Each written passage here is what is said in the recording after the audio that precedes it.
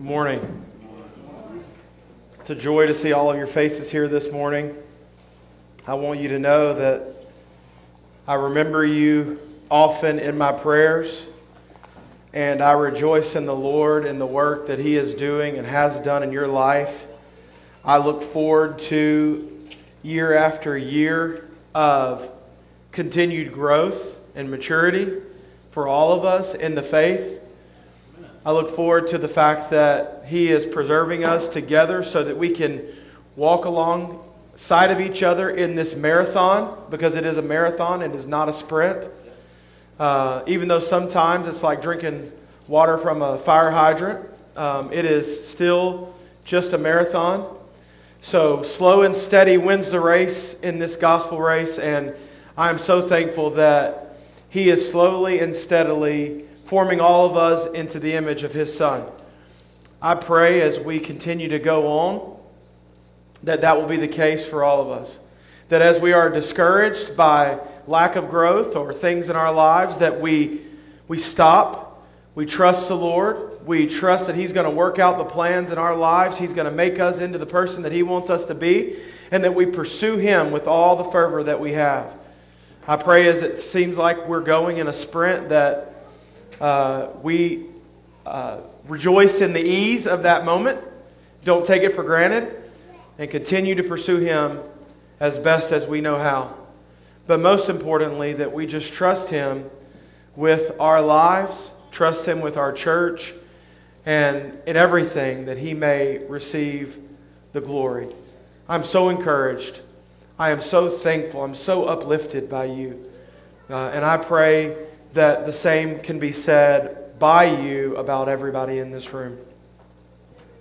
Would you pray with me this morning as we open up this time in the Word? Gracious God, You allow the sun to shine on the evil and the godly. The rain rains on the evil and the godly. Lord, I pray as we hear this message today, we understand, God, that it is not our responsibility to play God as it pertains to those who do wrong to us. But we are to trust You. We are to understand that You are in control, and that if any vengeance will happen, it will be from You. That all of Your plans will be worked out, that the righteous will be preserved and the just and the unjust will be punished. And that we trust You to do all of that. You are sovereign. You are perfect in all of Your ways. Nothing can be hidden from God. Help us to live both practically and spiritually with that knowledge. Help us to trust You in an irrevocable manner because of that knowledge. Help us to love You. Help us to follow You. Help us to give You the glory for all that You're going to do, even when we cannot see the exact results of Your plan and Your will. Help us to endure to the end, to the glory of the Lord, for the sake of the church. Help us to obey. Help us to trust. Help us to follow. For all of this, we give You the glory and the honor. You are the one who deserves all of our praise. We pray and ask these things in the matchless and holy name of Jesus Christ. Amen. We have spent the last few weeks defining love in action, Christianity in motion, and what it means for us as believers. What we have found and will further see is that true love is almost always counter what the world defines as love. In a selfish world, love is selfless. In a zealous for self world, love is zealous for the working of the collective. zealous for the working of the body. Love is patient in trials. When everything within us says, find a way out, escape. Love is patient. Love endures. Love is hopeful. And love is believing. Love is trusting in the Lord instead of seeking our own happiness or getting what we think we deserve. Almost every characteristic of Christian love is opposite of the advice that the world would give you.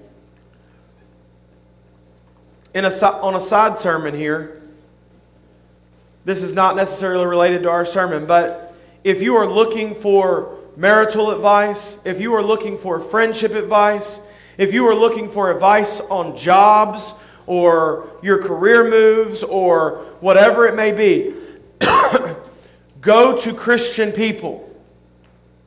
Go to godly people. Don't just go to Christian people. Go to people who you know and have seen give spiritually founded, godly advice. Because even Christian people can give you advice that is not godly, because it is not founded on the objective truth of God's holy word. Don't go to non-Christians and expect to get Christ-honoring advice. The world says, get yours. A non-Christian says, find your happiness. Find your peace. Take your rest. You deserve better. The Bible says, endure. Hold fast. Be patient in affliction. Wait for the Lord. Trust in His plan. Let God lead. Now we see Paul, with greater emphasis, show us how Christian love and affection is so starkly different than what the world has to offer. It is counter-culture. Almost everything the Bible says will counter what the world will tell you. And as the world continues to shift away from at least embracing biblical Christianity towards hating it openly and publicly, it will be easier and easier to distinguish between believers and non-believers. It will be easy to see how much easier to see how biblical Christianity runs counter to the culture. For example, teaching Christians, teaching people to save money, to be generous, teaching Christians that your money is not your own, but it is the Lord's, and not spending all your money on selfish gain or to build up your own personal kingdom. That runs so far counter to the culture that when you teach somebody that, it's easy to see that this is a message from God. Teaching a young person to save their self for marriage, to be holy and pure and abstinent and sexually and morally pure, has always been counter to the culture, but more so now than ever, when you're more of an outsider than ever, if you, or even a lunatic, if you pursue holiness in that way. Telling people to go away from electronics and spend quality time with each other. Telling people to learn to say sorry in an over-affirmed world. Spending time with God as opposed to hoarding up time for yourself. Teaching people to disagree but not be hateful. These are all ways that biblical Christianity runs counter to the world. And now Paul gives us another one that is much like the ones that I have mentioned, and that is how our love runs counter to the culture of this world. When we love our enemies, we are doing the opposite of what is expected of us. And a love like that will have no choice but to have gospel impact on those who observe, but especially the one who receives that love. So I think Paul is asking us, He's pleading with us to be counter to the culture of this world in our love.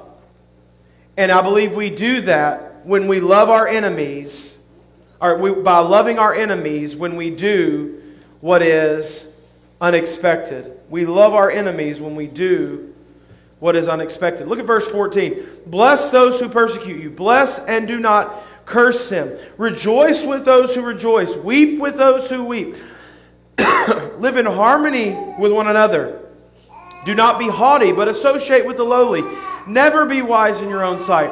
Repay no one evil for evil, but give thought to do what is honorable in the sight of all. All of these things are counter to what the culture would tell you to do. Luke 6 says, but love your enemies and do good and lend, expecting nothing in return.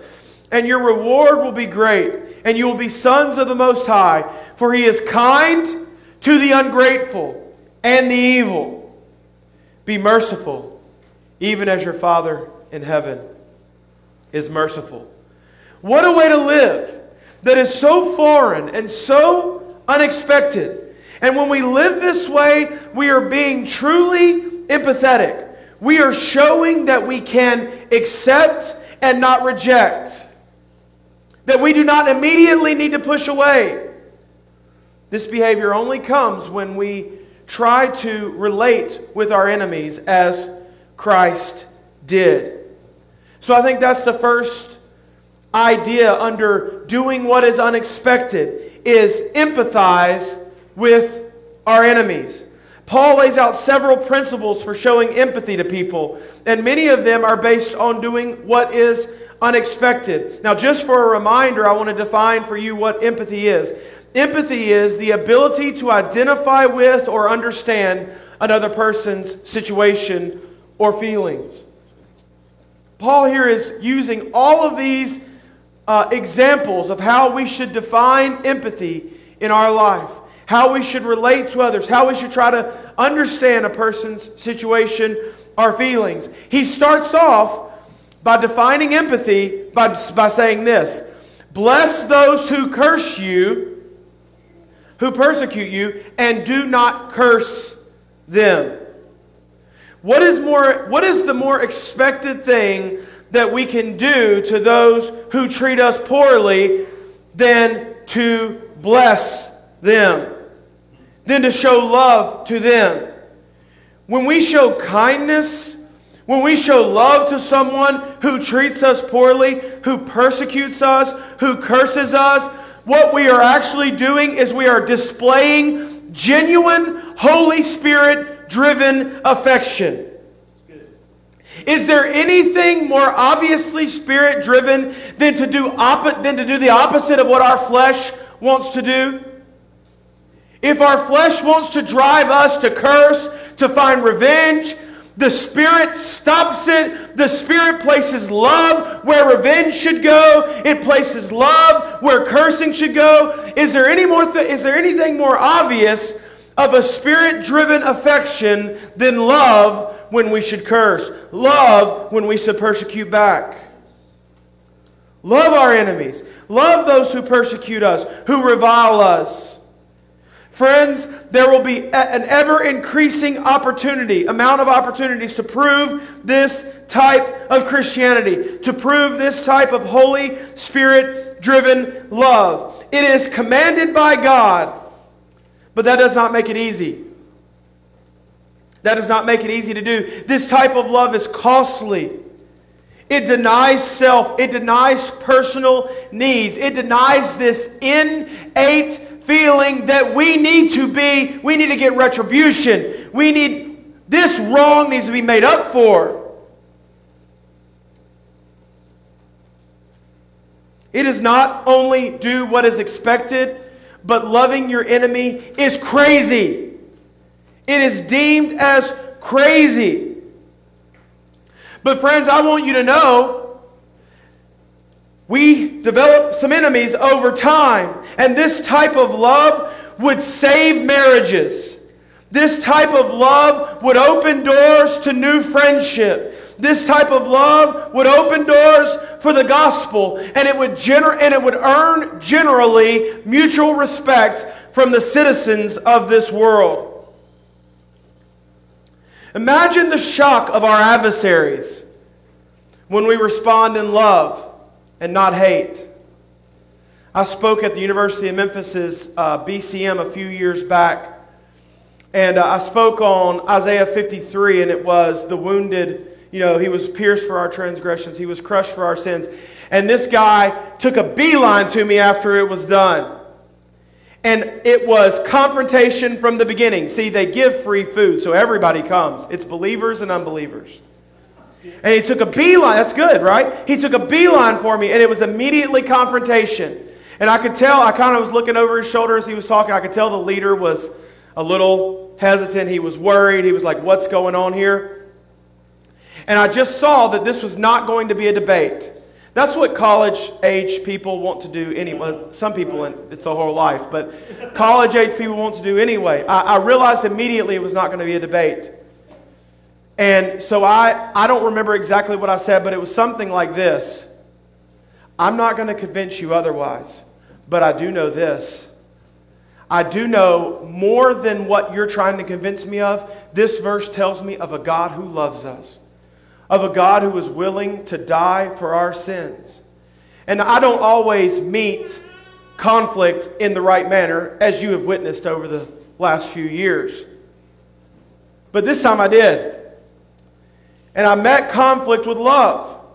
And the leader comes up to me later and he's like, I'm so sorry. I'm so sorry. He does this every week. He does it. I was like, you don't have to apologize. You don't have to apologize. I didn't try to debate him. I just tried to love him. That's the only thing that's going to win this person. That's the only thing that's going to win this person. The message of Jesus to his disciples is that they would be hated for following him. Specifically, he said, the world hates me, and naturally they will hate you.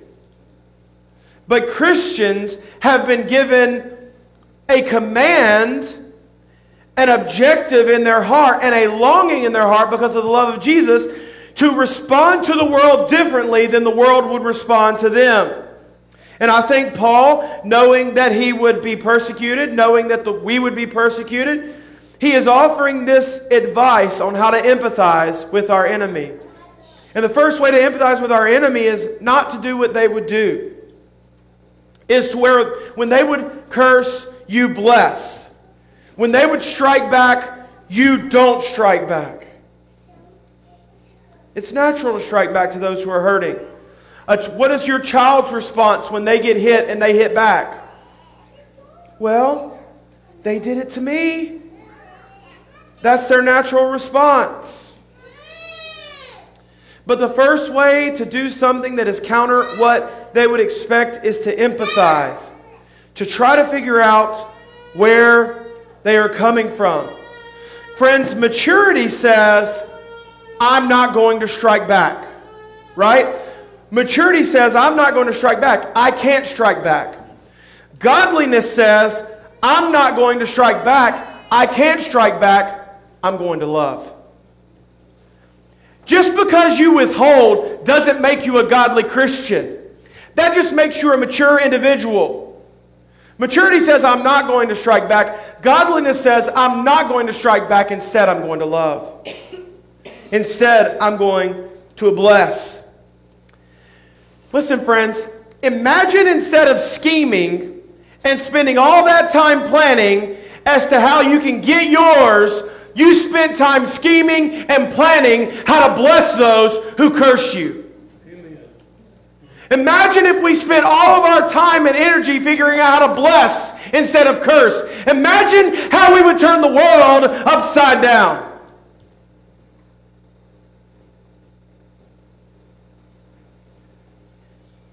We need to empathize with our enemies. We need to know and trust that generally people aren't just jerks, that they're just going through something. We need to figure out how to bless those people. Instead of spending time scheming, we need to spend time developing love. How much could we do in the church, friends, if we spent time developing love to those we disagree with in the church? than figuring out ways to prove them wrong, or figuring out ways to get one up on them, or figuring out ways to get them back. Paul says, you want to do something godly? You want to do something that is only spiritually driven? Bless people instead of cursing them when they curse you. He also says, rejoice with those who weep. Rejoice with those who rejoice, and weep with those who weep. Not only are we not to curse them, but we are not to celebrate their failure or their sorrow. Instead, we are to relate to them on a level that causes us to mourn with them. This is mourning with our enemies, or to rejoice with our enemies. I don't think this instance, now we're called to do this in other instances for the body of believers, and I think this applies to the body of believers, but specifically, Paul's message here is how we respond in the successes and the failures of our enemies. And as difficult as it is, we need to work to pull or lift our enemies up and not to keep them down, to pull them in and not to push them away. Paul says, not only do we not curse them, but you bless them. And also, if your enemies succeed and it's not done in an ungodly and evil way, we rejoice in their success. When they fail, instead of celebrating their failure and saying, they deserved what they got, we mourn with them. He says, don't curse them, bless them, rejoice with them, and mourn with them. Some of us, we deal with our enemies in a cordial way, but low-key, we're happy when they fail. Low-key, we're happy when they mourn. Well, they got what was coming to them. I mean, we all knew it was headed that way, right? The Christian who rejoices in the downfall of his enemy is worse than the unbeliever who is an enemy. Because the Christian is led by the Spirit of God to bless those who curse us, and the unbeliever is devoid of the Spirit of God. The Christian who rejoices in the downfall of his enemy is worse than the enemy himself. The Christian has a higher standard of living. The Christian is motivated by the Spirit of God. The Christian is indwelt by the love of Jesus Christ. And we answer to a higher authority.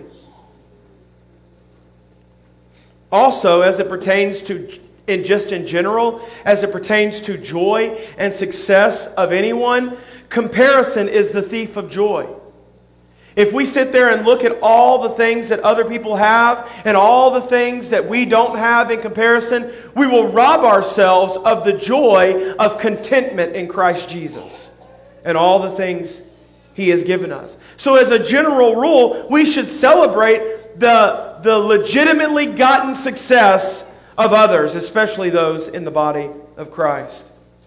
Excuse makers and unsuccessful people are always trying to find reasons why other people are successful and they are not. And they will spend all of their time and all of their energy making excuses as opposed to finding ways to be successful in their own life. Cowards make excuses for their failures. Cowards belittle the successes of others. Winners and godly people find ways to be successful the next time. Winners and godly people are content in the place that God has them now. We rejoice when others rejoice, even our enemies. We mourn when others mourn, even our enemies. Live in harmony. Live in harmony. Be someone others want to be around. We will have enemies, but we don't have to go seek after them. We don't have to go find them. Christian, if we have an enemy, let it be because you are a friend of the gospel, not a friend of conflict. We must look to make more relationships than we destroy. Do not be haughty, he says, but associate with the lowly. Do not be prideful, but associate with the lowly. We can do this because there is no worldly position that is lower than completely depraved and without hope in the world. And that's where we all were. We can associate with the lowly because of our former sinful state. Jesus chose the lowly and despised things of this world to bring Him the most honor. Therefore, no one is beneath us.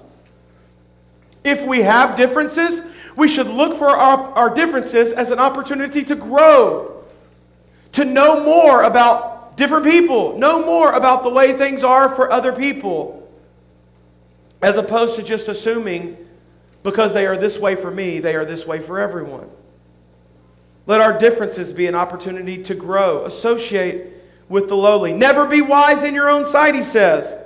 This goes back to the sober judgment of ourselves. It pertains to not thinking too highly of ourselves and not thinking too lowly of ourselves. It pertains to our comparison to others and how we are treated, how we think too highly of ourselves, and how sometimes we think we shouldn't be treated a certain way or something shouldn't happen to us. And sometimes we think there's no possible good that could come out of what we want to do.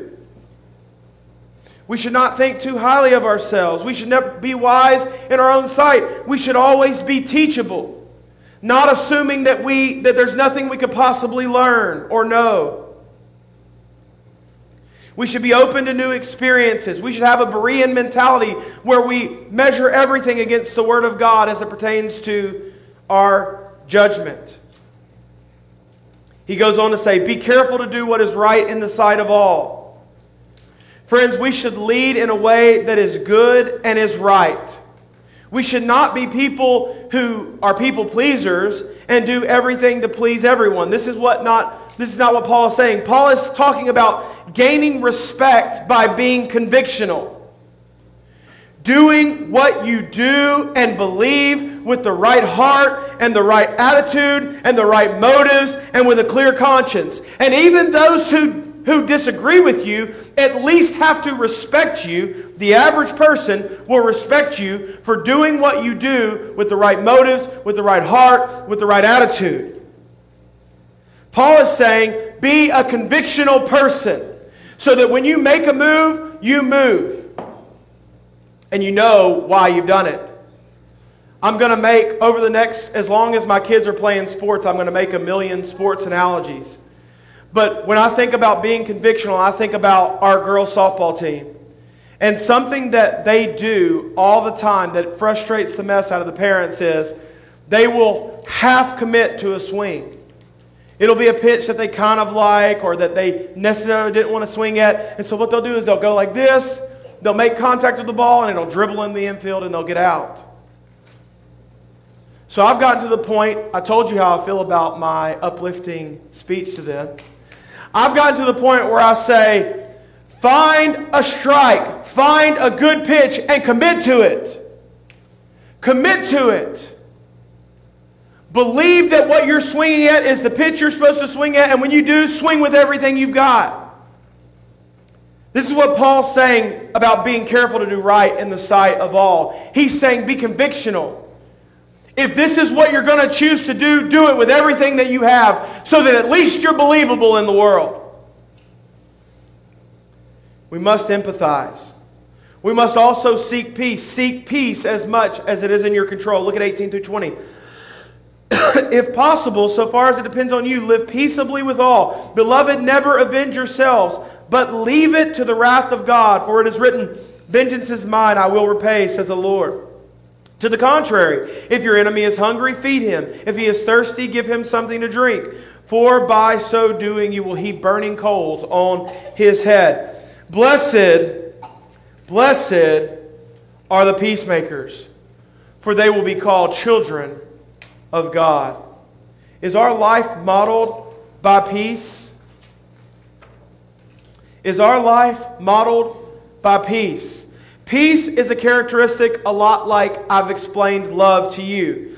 You can't have peace, true peace, without knowing God.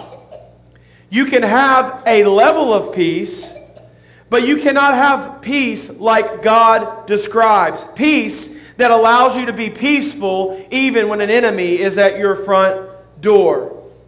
You cannot be a peacemaker without knowing God. Some peace is a characteristic that can be found in the world, but true peace is only found in God. And because we as Christians have this peace, we should more naturally be people of peace. And as difficult as it is to say, this applies to our enemies. What does Paul say about it? He says, live peaceably. But he also gives this caveat that I want you to hear.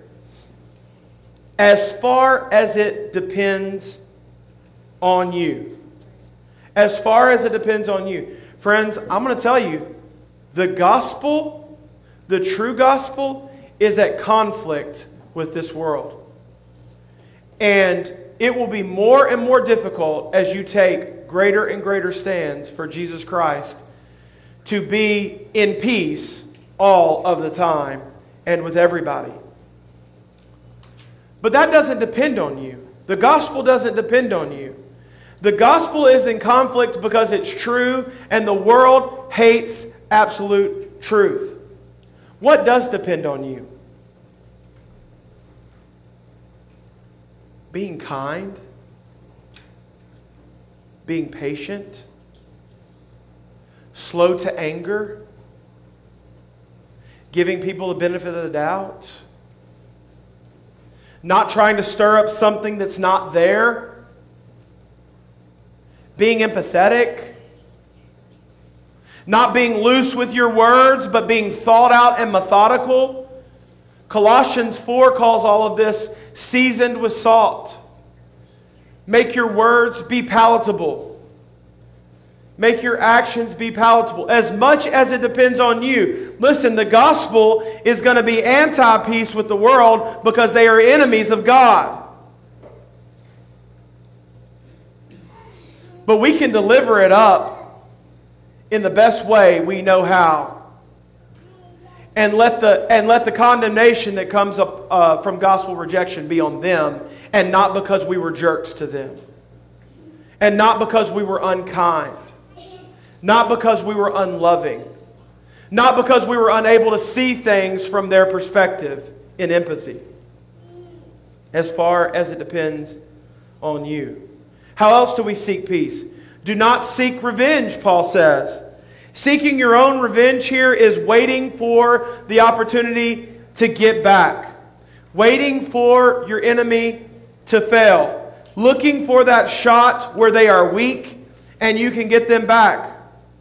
Paul says, when the time comes to get them back, when the time comes to strike, instead of striking, feed your enemy. Instead of striking, give him water.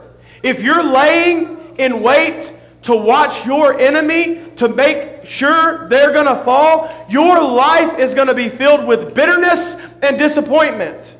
If, again, countercultural says, if we're going to lay in wait for our enemy, we do it so that when they fall, we can lift them up with the gospel of Jesus Christ and a love and an empathy like the world has never known. Give them drink instead of withholding. Feed, nurture, and care for our enemy. When we meet our enemy in love instead of a response of cursing, they are left responseless. Paul says, he uses a verse, I forgot the reference, but he uses a verse here. He says, it heaps burning coals on their head. It is like having a fire burning on their head when we respond in love instead of hatred. Hey, listen, have you ever noticed in an argument, if someone chirps at you and you respond to them in kindness, what does it typically do? Shuts it down. It stops it right there. I want to give you a little secret, friends. People who are looking for a fight, the response they want is a response from you that fights back. They thrive off of that. It gives them energy. They're good at that. It's oxygen. It's fanning the flames. People who are your enemy or who are in conflict with you, and when they come at you and you respond back with nothing or with love, that flame, it goes out. And that's why it's a heaping coal on their head, because they only have one of three options. It's burning in them, friends. They only have one of three options. So they either leave the argument alone, right? That's an option. Or they keep shooting arrows at you, but because it's not fazing you, it falls safely to the side. Or the love changes the way they feel, and maybe a true Christian response comes out of it. Paul says, when you respond in love, it heaps coals on their head. I want to give you a little backside of that, friends. Listen to this. When you respond in hate, both of you have coals heaped on your head. The fire is only on them when you respond in love. When you respond in hate, the fire is on both of you.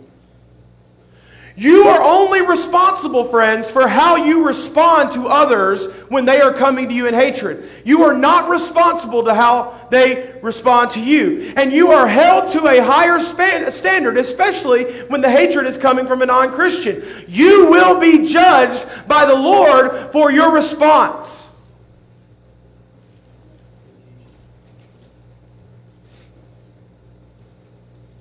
Do not seek your own revenge. You know why Christians, on principle, it's a good thing anyway, but do you know why Christians aren't supposed to seek their own revenge? Because we are so confident in the sovereign work of Christ that we know that it's going to happen. We are so secure. Insecure people seek revenge.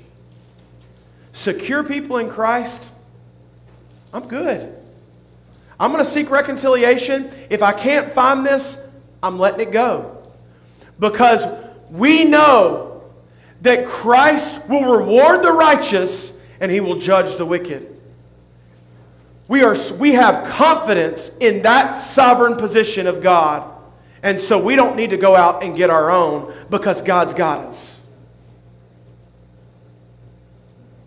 Do not seek your own revenge, but trust that the Lord is going to constantly work out His will. And the last thing we'll go through really quickly, verse 21. Do not be overcome by evil. Friends, we are spiritual beings who are indwelt by the Spirit of God, and the enemy has no place in our hearts. And as Christians, when we allow anger and revenge and retribution in our lives, we are being overcome with evil. We are allowing the Spirit of God to be pushed down, and we are allowing the spirit that is at work in the sons of disobedience to be preeminent. It's the most natural thing to do, to let our flesh take control. Do not be overcome by evil. Being overcome by evil would be to immediately respond when met with trials, when met with persecution. I'm going to tell you, being someone who's relatively quick-witted, I would probably say that in tough times like this, I might be overcome with evil more quickly or more regularly than I am with good.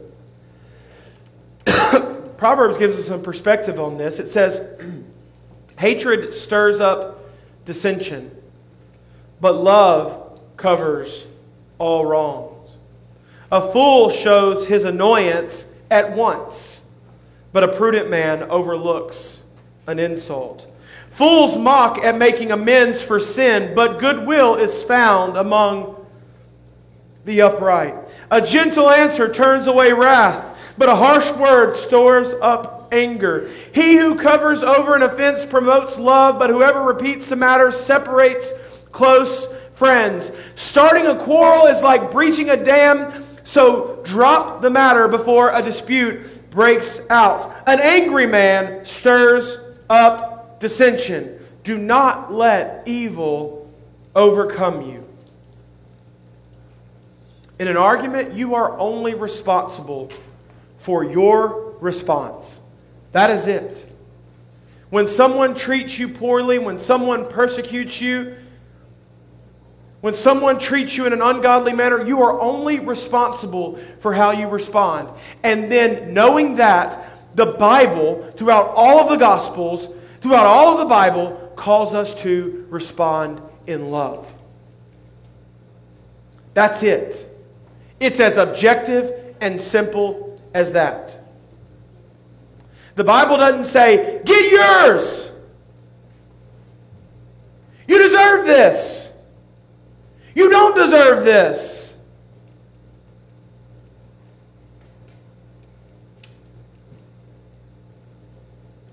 The Bible says your Savior didn't deserve the cross, but yet He took it.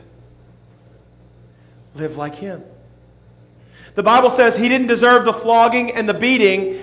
He didn't deserve the spit and the ridicule and the despising, but He took it. Be like Him. His response was love. As a matter of fact, on the cross, He says what?